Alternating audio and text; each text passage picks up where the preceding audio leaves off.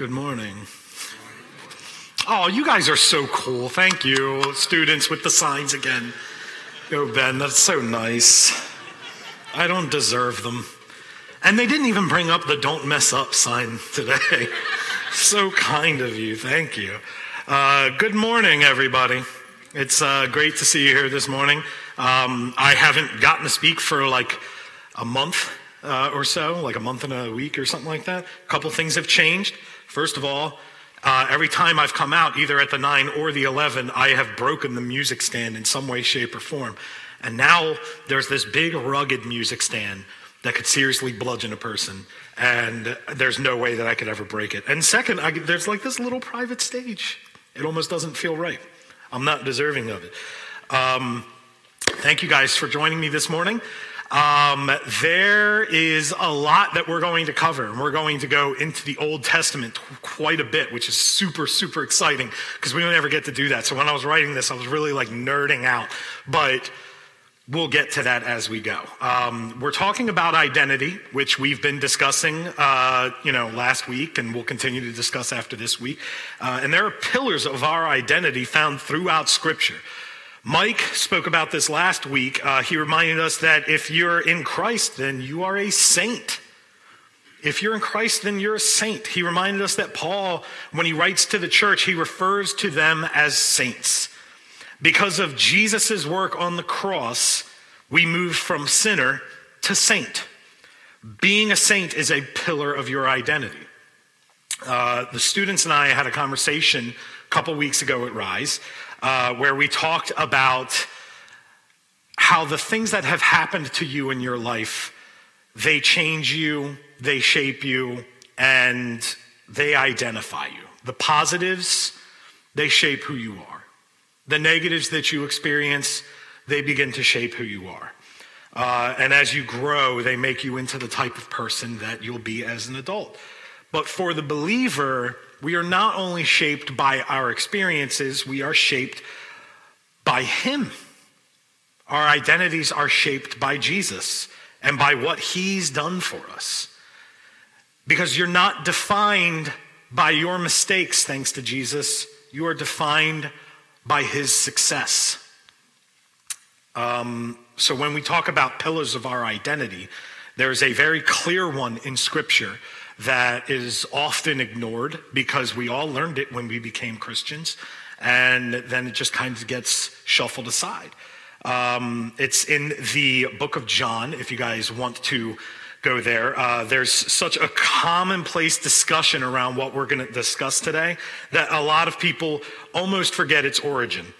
So we'll be discussing that this week. I like to call it the born identity, okay? If you lose the U and the E, it makes a little more sense. And none of us look like Matt Damon, but you understand what I'm saying. I was asked the question recently, what does born again mean? What does it mean to be born again? What is a born again Christian? Or is being born again even in Scripture? Even better, what if I've been Christian my entire life? Do I have to be born again? So I want to dig right into that. There are some questions I'd like to answer this morning.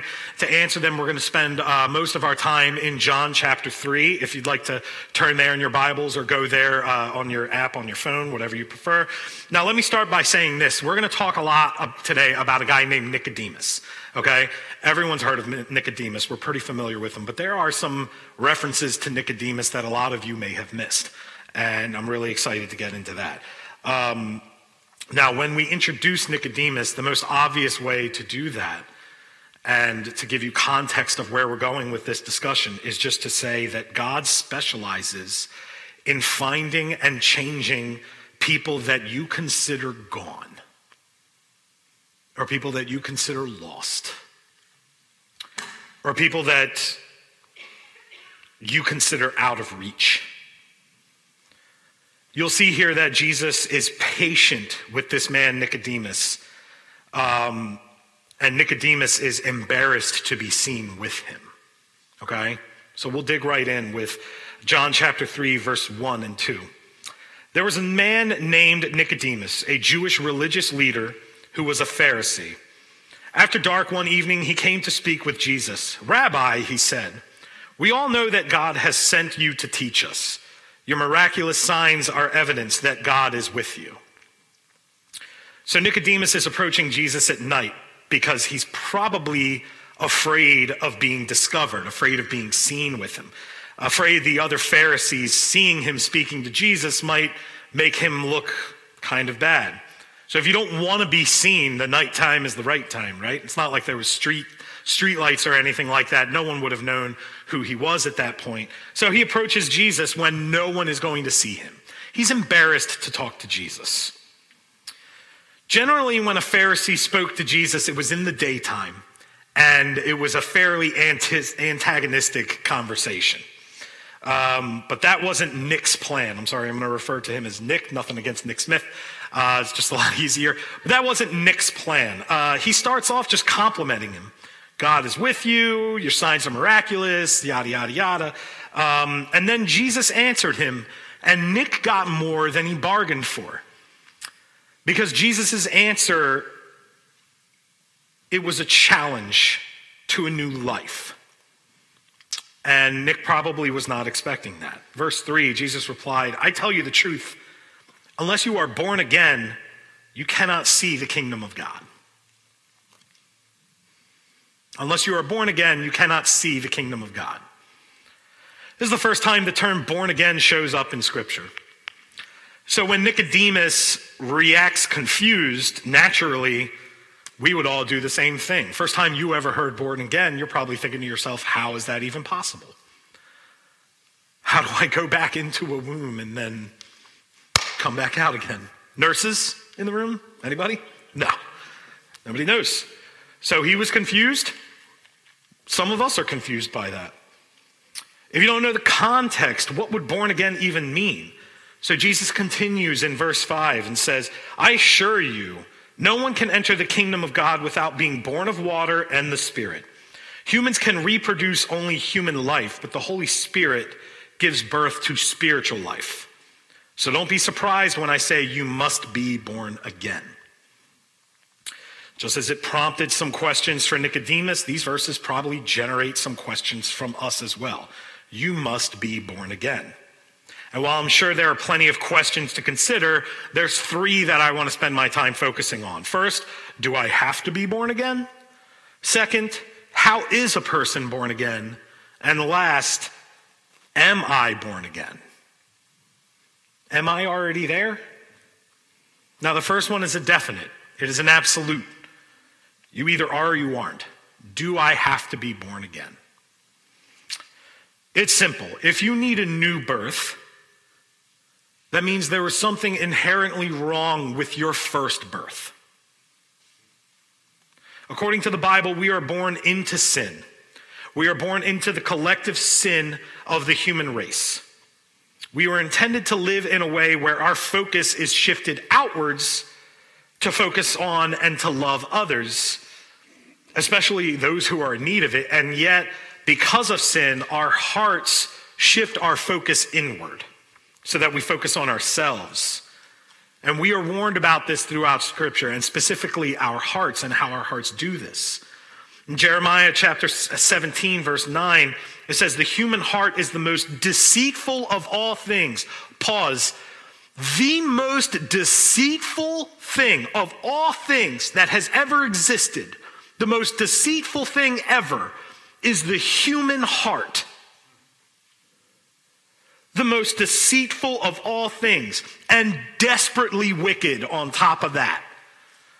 Who really knows how bad it is?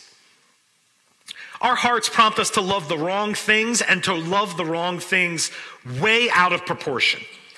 Maybe that's why we love, desire, and seek God's gifts before we love, desire, and seek God himself.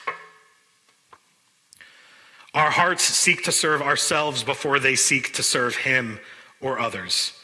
The first part of verse 6 kind of hints at that, but I like the way that the NIV words it.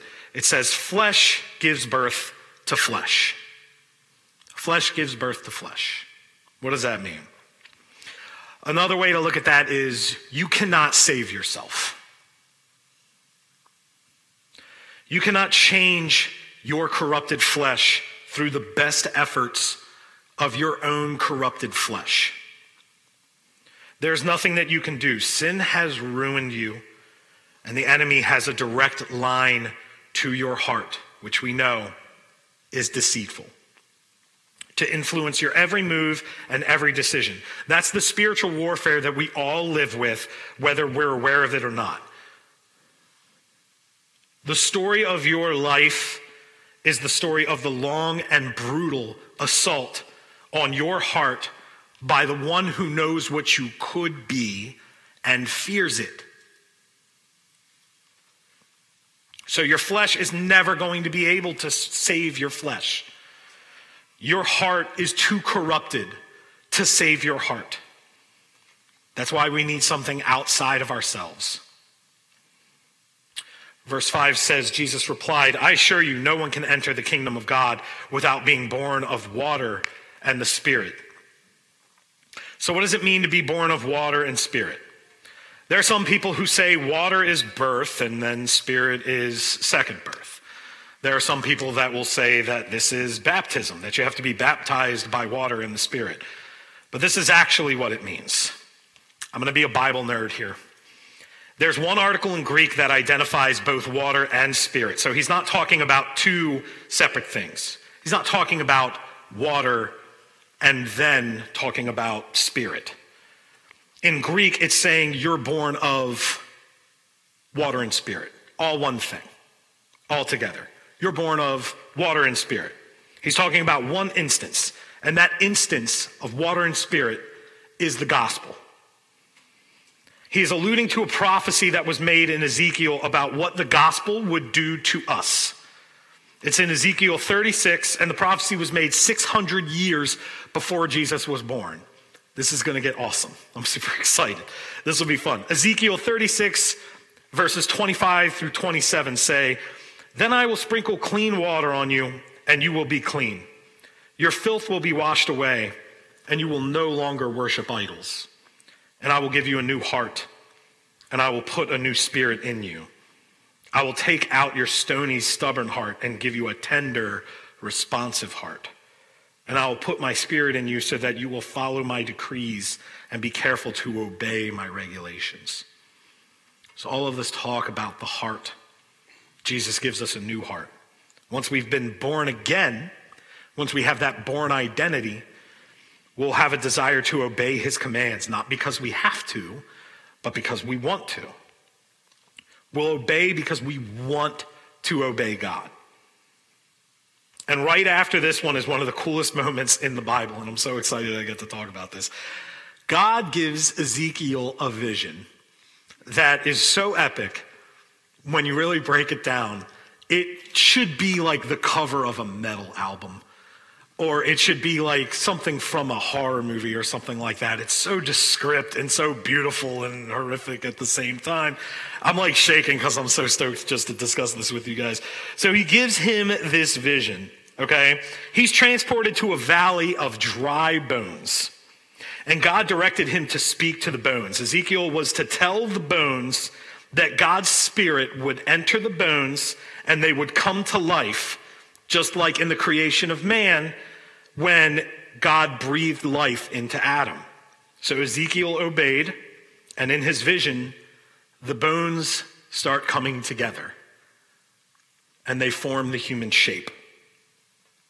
Flesh developed over the bones. This is so epic.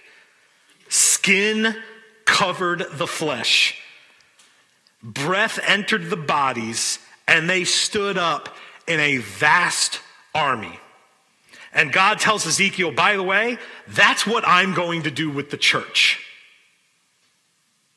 What you just saw, that's what I'm going to do with the church. I'm going to raise up an army that was dead, but is now born again. They will live under this new born identity. And that's what we need after all, am I right? We don't need more rules or more religion or more structure. We need the breath and the Spirit of God to give us new hearts and to make us alive. And that's what God is interested in. He's interested in our hearts. He doesn't want robots who follow his every rule. He doesn't want servants who serve him like it was a 9 to 5 and then they get to clock out. Because, and I should have made this a slide and I did not, but I can't stress it enough, because works don't cut it. Works do not cut it. J.D. Greer, he's this pastor, he has a really good quote about this that I think is really applicable here. He says, God isn't just interested in your obedience. He's interested in why you obey. Our dilemma is not that we don't obey right. Our dilemma is that we don't love right. We never did. Our fleshy efforts will not change how we love people. If we want to change how we love, we need Jesus to heal our hearts. Does that make sense? Hopefully. Pay attention to the way that Jesus heals. Every example in Scripture about Jesus healing. The blind, they suddenly see like hawks. The deaf, they can hear pins drop. The paralyzed, they hop out of bed and they can walk again. Jesus is speaking to us through Scripture, through all of the works that he's done before, telling us that he can heal us. He can heal our hearts. That's why we need to be born again. That is why. So that brings us to number 2. How is a person born again? Verse 14 says, as Moses lifted up the bronze snake on a pole in the wilderness, so the Son of Man must be lifted up, so that everyone who believes in him will have eternal life. Now, some of you might read that and think like, bronze snake on a pole? What? I'm not familiar with that story. That's okay, because I am a Bible nerd and I love being able to explain this stuff to you guys. So we just covered the bone army, right? The army of darkness, you could call it that. The reverse Benjamin Button army, whatever you want to discuss it, like however you want to phrase it. Here's another really cool Old Testament throwback. In the book of Numbers, the Israelites are in rebellion against God. And God sent a plague to them, a plague of deadly serpents called fiery serpents. And they were called fiery serpents because their bite felt like fire. And the venom felt like fire under the skin. And it would give you a fever that felt like, very good, we're awake this morning. And all of those things would ultimately lead to death. That was the predominant result of the bite. The people cried out for mercy. So God instructed Moses to make a brass serpent, put it on a pole, place that pole on top of a hill. And those who sought out that brass serpent on a pole on top of a hill would be healed. It was as simple as that. Does that sound familiar to you? Does that sound like any other moment in Scripture that you might know? I'll come back to that. So why not just make a medicine, right? Why not just make some kind of antidote? Why not require them to work for a cure? It would have given them something to do, and it would have satisfied every natural instinct of the human heart, which we've established is very flawed, to work on behalf of its own cure. The fact that they were told, or they were not told to make a cure, alludes to the fact that there is no human cure for sin. There is nothing that a human can do on their own when it comes to sin. There's nothing that they could have done to fix themselves. Nothing but death awaited them unless God provided the cure himself. That incident in Israel's history alludes to something else. Think about all of the similarities. You rebelled against God. And now you burn because of your rebellion. And you want to be healed, so you seek him out on a structure on top of a hill. Do you love the parallel? The serpent was the result of the Israelites' sin. Jesus on the cross, that's the result of ours. Salvation, spiritual healing, rebirth comes from simply seeking him out and looking at him. And in that look, believing that hope comes only from trusting in him. Which brings us to a verse that we've all heard and we've all used, and we've all heard Tim Tebow use it a million times when he was popular. And it's probably the most used verse in all of Scripture. It is easily the most popular 3:16 that we know of. Not to be confused with its less popular successor, Austin 3:16, which really is not a message filled with hope at all. John 3:16 gives a message that Christians throughout history have connected with. For this is how God loved the world. He gave his one and only Son, so that everyone who believes in him will not perish, but have eternal life. That is the most popular and probably the most focused on verse in all of Scripture. God, the all-powerful, all-knowing, all-present, creator of everything in existence, loves this world. A lot of Christians know this verse, and then as they mature in their faith, they tend to forget it a little bit. They tend to forget that part about how God loves this world because they've become so accustomed to how evil they think this world is. But what the world has become in our lifetime is of very little relevance to God. God exists outside of time. He so loves this world. Everything and everyone that ever was, is, and ever will be. He loves you and me right now in all of our sin. His love is not based on the way that things were, and it's not based on how good things could be. So if you're listening to this sermon right now in this room or at home, in all of your faults and all of your flaws, listening to me with all of my faults and all of my flaws, and there are many, to all of us that have ever felt unworthy or unlovable, John 3:16 is telling you, it's not alluding to, it is flat out telling you that you are loved right now. And it's not just telling you that, God proves it with an action. He gave his one and only Son, Jesus, out of love. Jesus Christ, who is God wrapped in flesh, was given for us. Everyone who believes in him will not perish. God proved his love to us by giving his Son to die in our place and save us from perishing. Now, personally, for me, this is a difficult reality to face. It's not a secret to people who actually know me, but I didn't really have the best father. We didn't have the best relationship. And I would argue that the core assumption of most people is that they, even if they had a good father, they are somewhat fatherless in that they're on their own to try to figure out how to make life work. So to hear that you have a good father that is better than you thought a father could be, that he cares, that he's generous, that he's kind, that he's an engaged father, wise enough to guide you, and generous enough to provide a way for you, even after you ran and you rejected him, that your father chased you down. That is very difficult to grasp. And that's from a son's perspective. It was also difficult from a father's perspective. You all know that I have my daughter Macy, but my wife and I also just had a son, Cohen, who, that's adorable.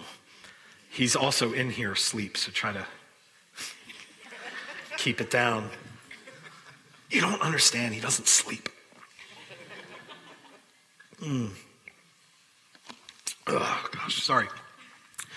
He just turned 1 month old this week, or a couple days ago or yesterday. I don't know, the time's all blurring together. And as a father, I can't understand the sacrifice that God made on my behalf. I can't even fathom it, because I can't fathom ever doing something like that or anything mildly close to that. It's mind-blowing. And maybe for you, it's somewhat difficult to listen to that verse, to read that verse, no matter what your relationship with your father was like. To hear about a father that came to earth to chase you down and sent Jesus to die in your place to save you from perishing. He loved us so much that he sent his one and only son. Some translations say only begotten son. I like that more. Only begotten. That means unique. That means one of a kind. A perfect God wiping out the sin of all of humanity requires a perfect sacrifice. And there's only one perfect person that met the requirements, that was qualified enough to be that one-of-a-kind sacrifice, and that was Jesus Christ. Jesus comes to rescue all of us who, just like Nicodemus when he came to visit Jesus in the dark of night, are just writhing in our unbelief. Jesus became flesh so that he could save those who just simply look to him. So that brings us to the last question that I have. Am I born again? Are you?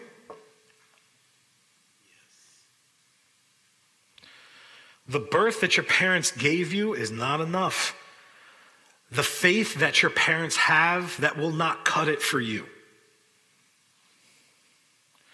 It's a personal choice that you have to make for yourself. Being religious isn't enough.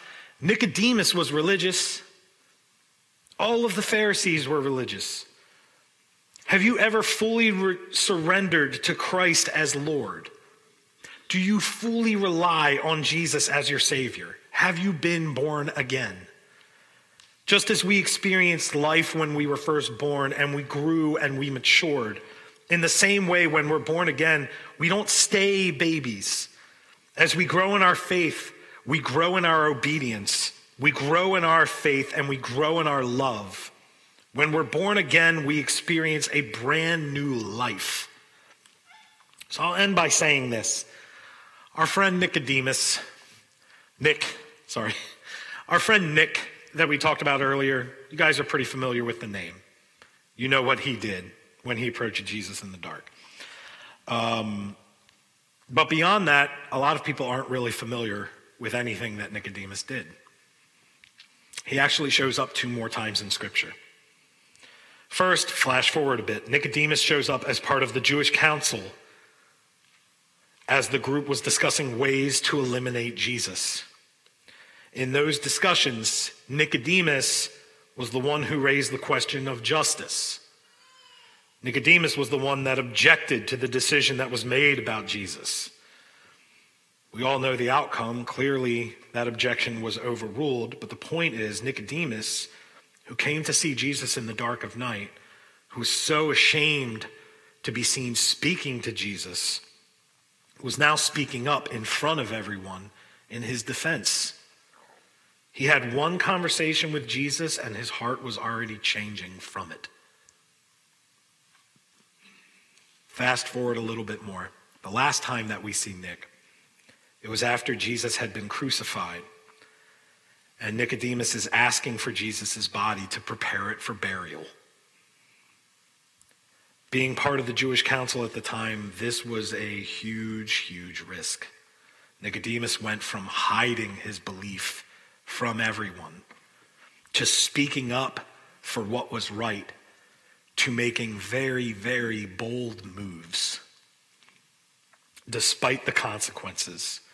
And then that's where we leave him, with the confidence that his heart continued to change after his encounter with Jesus. If we have encountered a new life in Jesus, our hearts will continue to change as well. And this is a point that people often miss. When you're born again, when you begin living that born identity, you will not instantly be perfect. You won't be perfect at all. Thankfully, our God does not require perfection. He doesn't seek instant perfection from us. He seeks steady change and steady growth. We don't need more rules, more religion. We need the breath and the Spirit of God to make us alive, to give us new hearts. Whether if you've been following Jesus for 5 minutes or 50 years, let's all allow him to give us new hearts today. Let's pray. God, I thank you for this message that jumped all over Scripture. I thank you for the story of Nicodemus. I thank you for the sacrifice that your son made for all of us. Lord, I pray that we not take that for granted, that we not just live our lives normally because there's so much going on in our lives, that we understand and we know and we love you and what you've done for us, that we remember what brought us all here to begin with, God. We are so thankful, so thankful for everything that Jesus has done for us and how he loves us. And it's in his name we pray. Amen.